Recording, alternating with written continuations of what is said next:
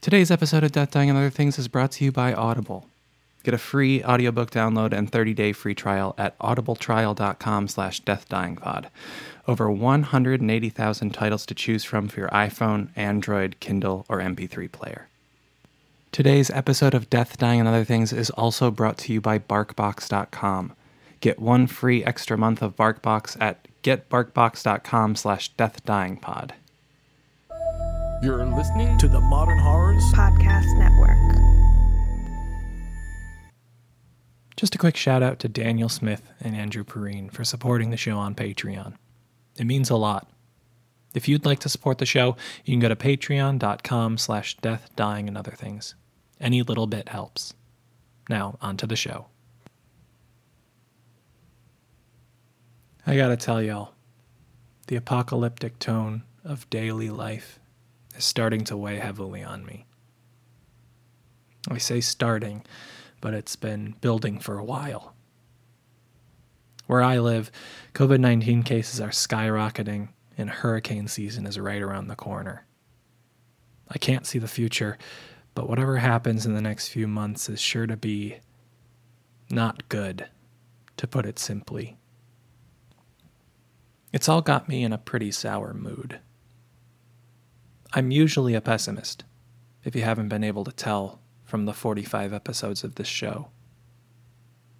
But it's hard to see even the smallest shards of hope in this unending sea of darkness.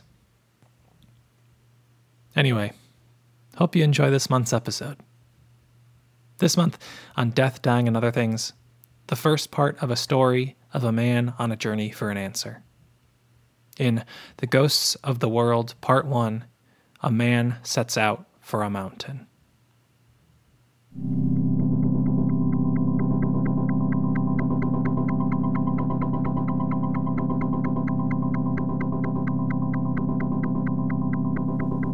Death and dying, the thresholds between this world and the next, the boundary between light and dark, the barrier between worlds, and that's where we're going. We are going into the shadows to bring you stories of horror and heartbreak. From the Modern Horrors Podcast Network, this is Death, Dying, and Other Things. I'm Justin Buskey. Stay with us.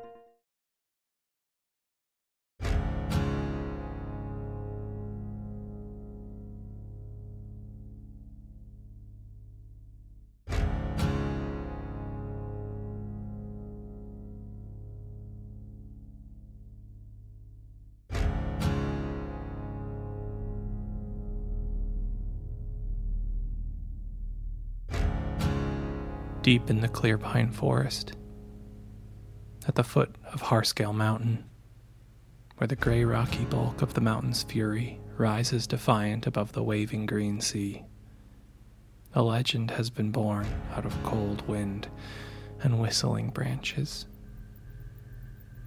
They say if you go there and camp for 3 nights, and then on the morning of the 3rd day ask a simple question, you'll hear the answer in the leaves that night. Of course, who could believe such a thing anymore? After we killed ourselves through our own arrogance and stupidity.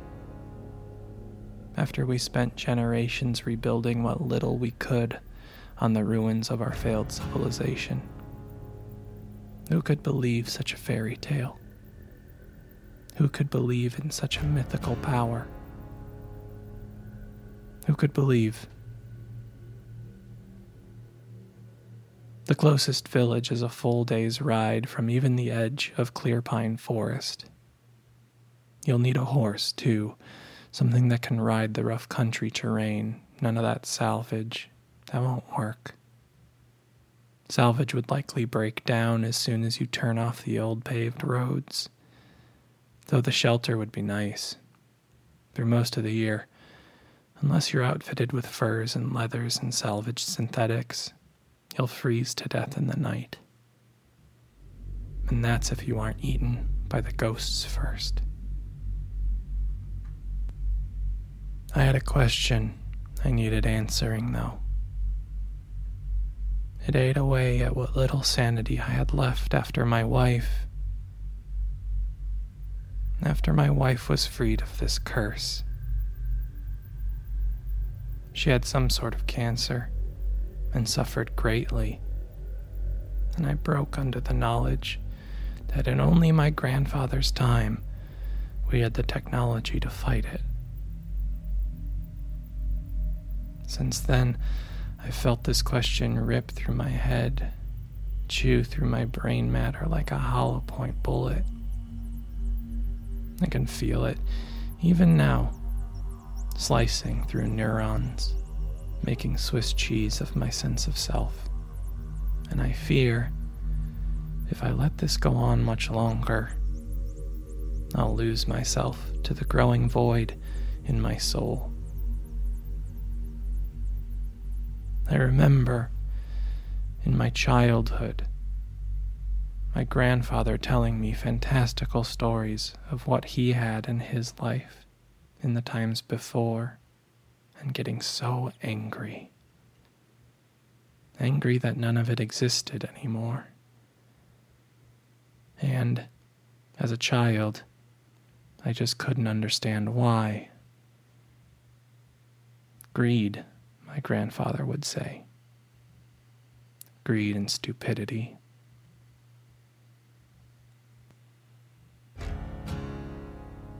The question wormed its way through my head one night, late in the summer, munching through my gray matter like a caterpillar bulking up for its metamorphosis. I listened to my elderly neighbors through the thin walls, reminiscing about when their children were young, and then crying about both of them being freed from this curse by way of a horrible salvage accident near a decade ago. I knew their children, of course.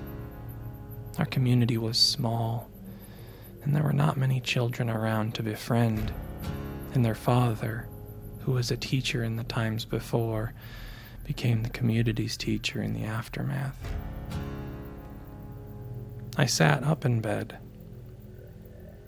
My mind was now sent down a spiral of thought that would end at my wife, and I would not sleep soon.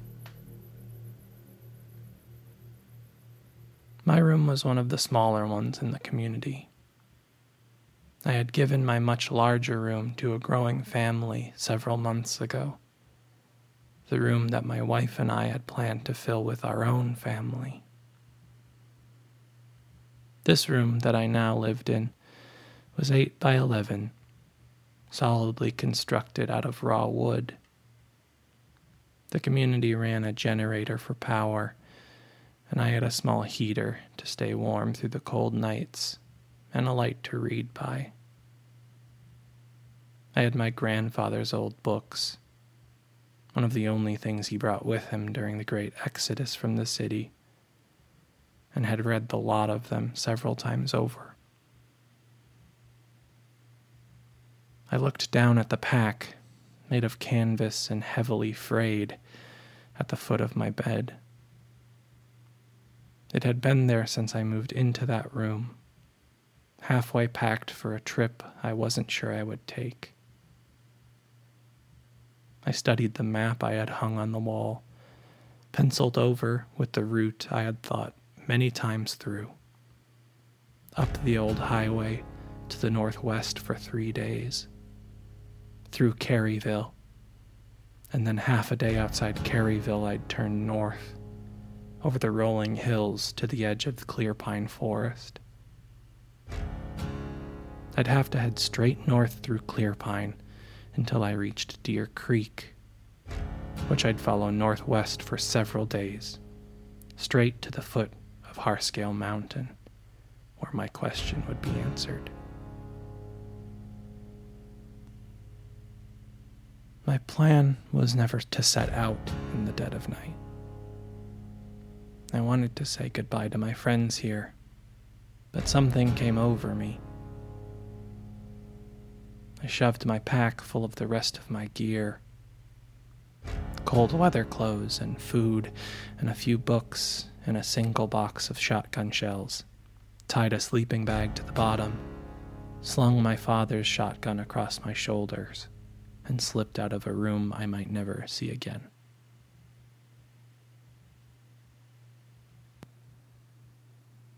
I had given away our family's horses to the community in the months leading up to this moment. As the last surviving member of my family, I didn't need all of them. One would do. My favorite horse, a chestnut brown quarter horse named June, my wife's horse. I woke her gently in her stable, and after outfitting her, led her out into the community square. It must have been nearing 3 a.m. by this point, and I anticipated no trouble slipping out of our community's gate. The guard on their perch would be asleep, but I should have known Mary would be at her usual spot. "Where are you off to?" she said from her window on the second floor of Building 3. I jumped, surprised, dropped my pack, and felt a nervous sweat start up. I looked up at her. "Leaving," I said. "Coming back?" she asked. I wanted to say yes. Wanted to say definitively that I would go, ask my question, be satisfied with the answer, and come back before the month was out. But I knew that travelers never came back. "Careful," she said. "Ghosts on the horizon. I can see 'em beyond the walls." I nodded, picked up my pack, shoved my shotgun into June's saddle, and led her to the gate. "Nice knowing ya," Mary said, just as I parted the gate. I waved to her and disappeared into the night.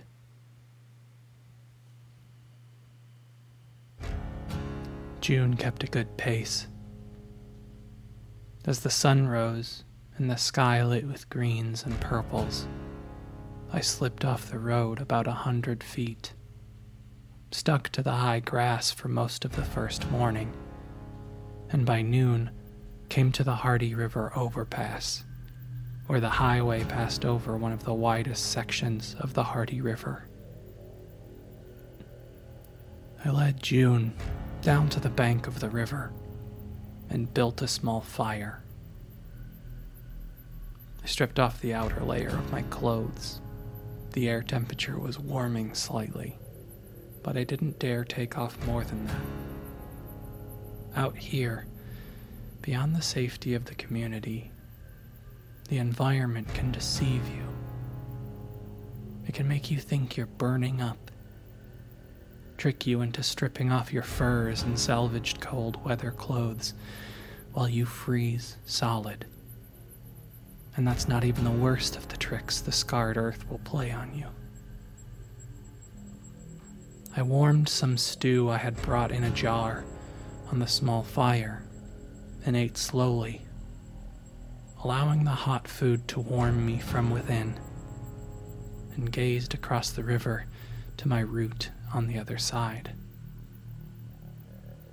I'd have to return to the highway behind me and continue on across the overpass. My eyes traced my future pathway across the raised concrete structure, and for a brief moment saw a face peeking over the overpass's barrier, looking down at me. I shoveled the rest of the stew down my throat, put out my fire, and rode June up to the overpass, where I discovered no one a face might belong to.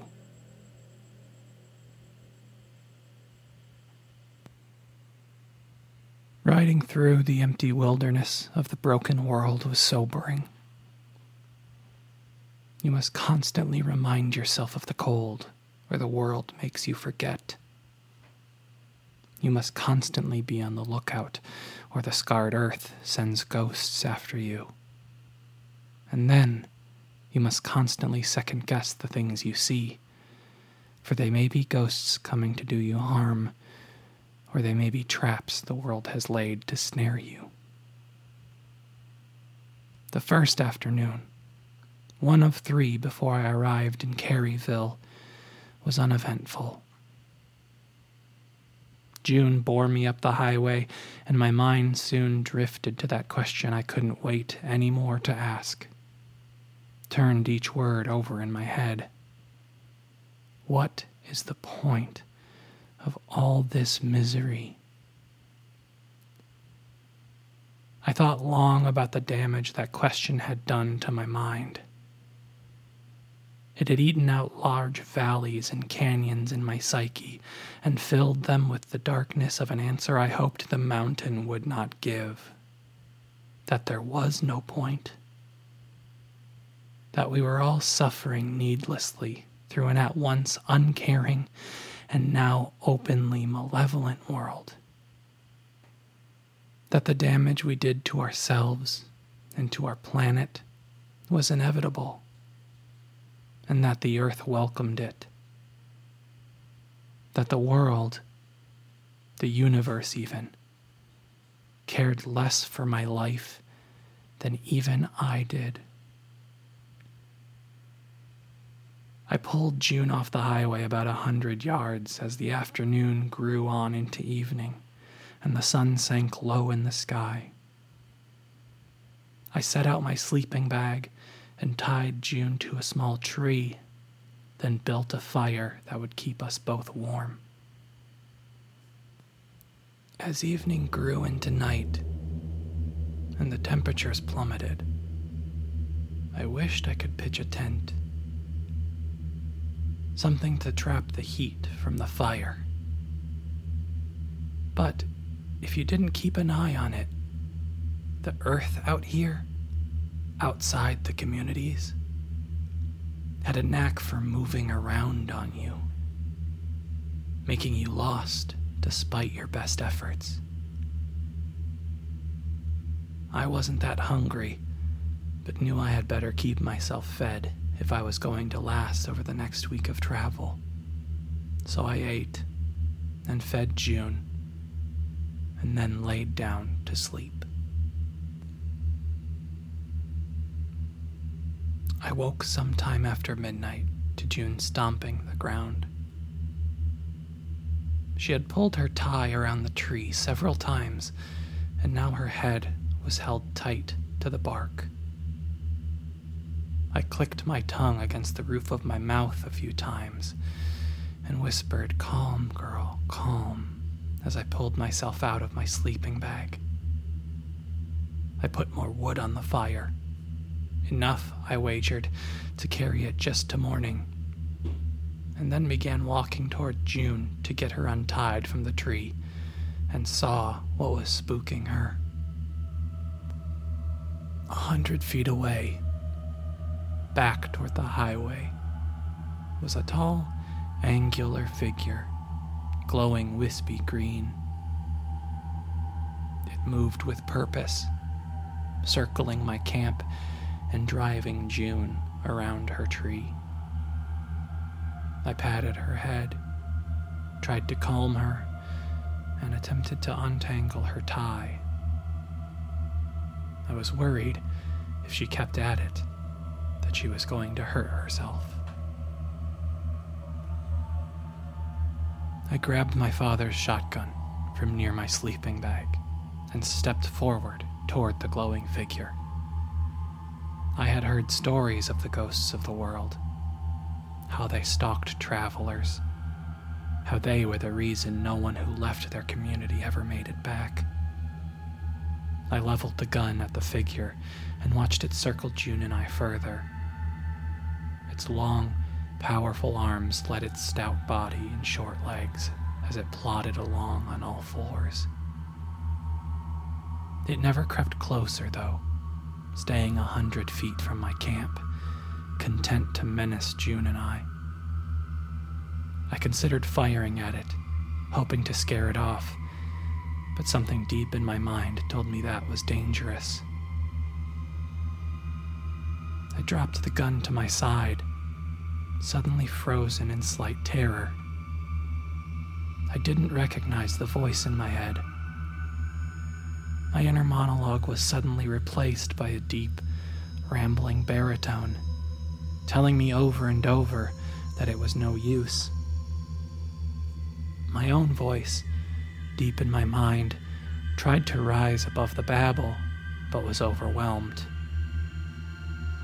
The interloping baritone soon moved from repeating, "It doesn't matter," to other thoughts I commonly held. It repeated my desperate question to me. What is the point of all this misery?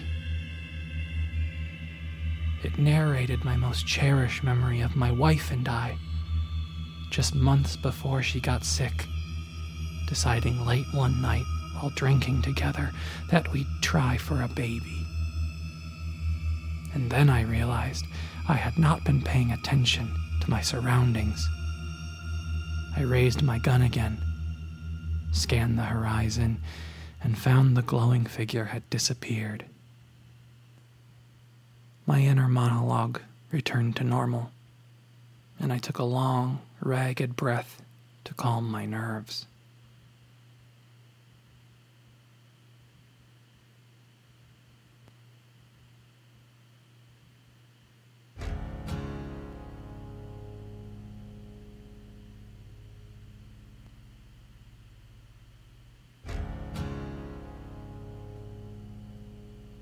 I had never been outside the walls of my community before.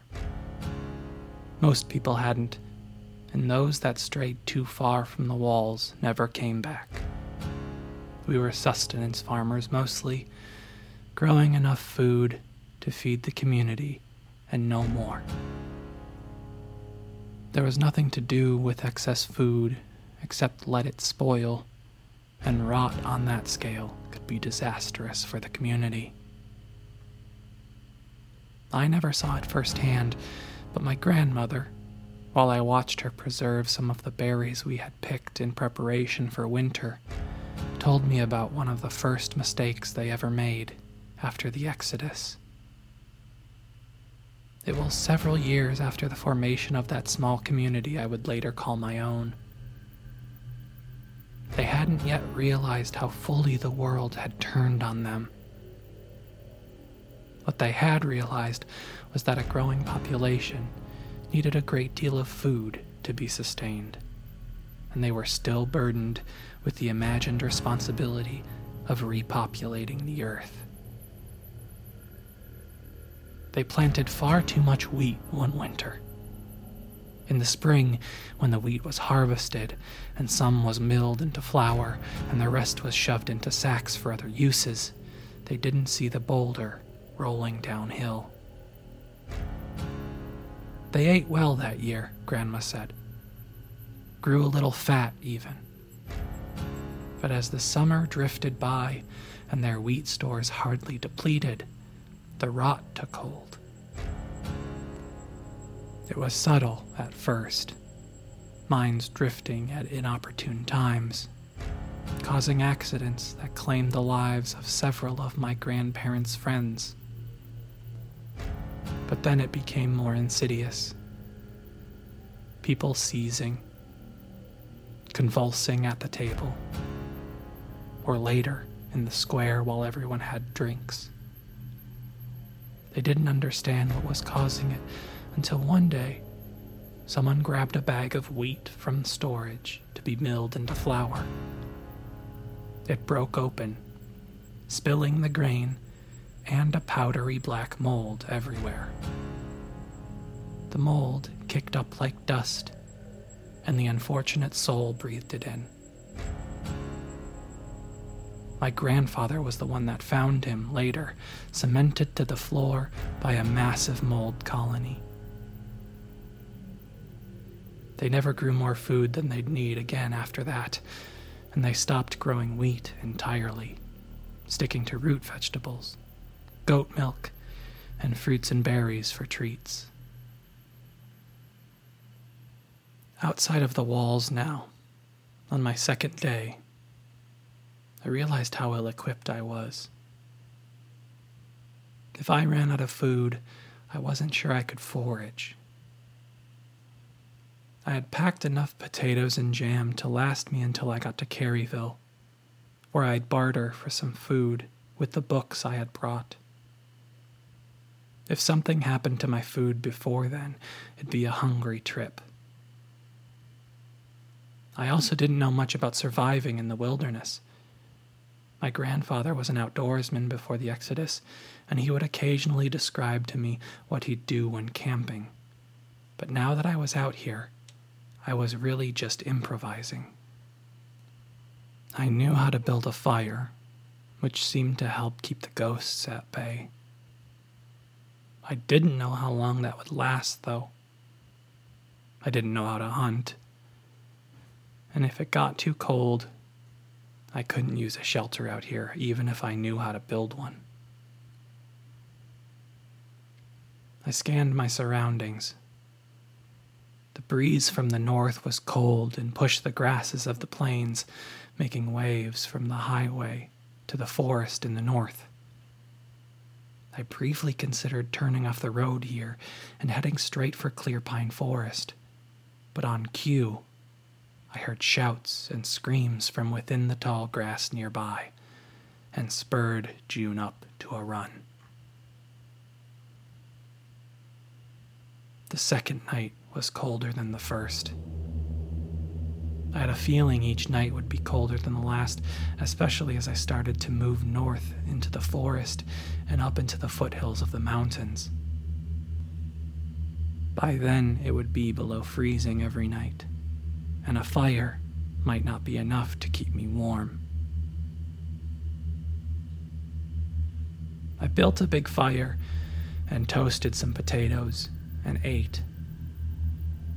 I laid back, letting the heat from the flames sink into my bones while I looked at the sky. The stars, my grandmother would tell me, were the one thing that were the same as before. And looking up at them with her made me feel connected to those times. Looking up at them now made me feel connected to her as well. Off in the distance, I heard screams. Animal screams, maybe. I sat up and grabbed the shotgun. Listening close, I didn't hear any more screams. I didn't hear any more shouts. All I heard were the rustling grasses swaying in the breeze. Suddenly, there was a figure in the bright campfire light. It wasn't a ghost, but it was just as terrible. Hunched low, it dragged its body forward with claws attached to lanky arms and bared its sharp teeth to growl at me.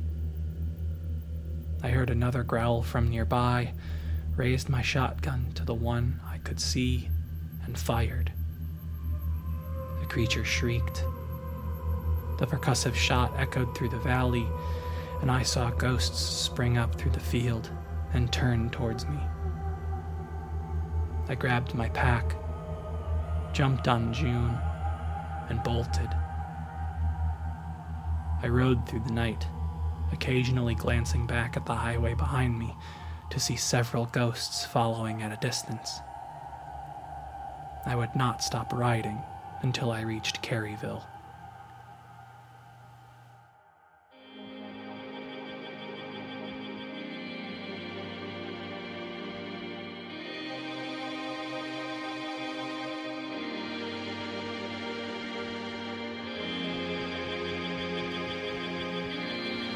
This episode of Death, Dying, and Other Things was produced and edited by me, Justin Buskey. The story, The Ghosts of the World, was written by me too. You can follow me on Twitter @JustinBusky. Intro and outro music is by the prolific Eric Warmke. Check him out on SoundCloud. Special thanks to the everyday struggle of being. Death, Dying, and Other Things is a member of the Modern Horrors Podcast Network. Check out all the other shows, they're great. New episodes the second Thursday of every month. This has been Death, Dying, and Other Things, and I've been your host, Justin Busky. Stay out of the shadows.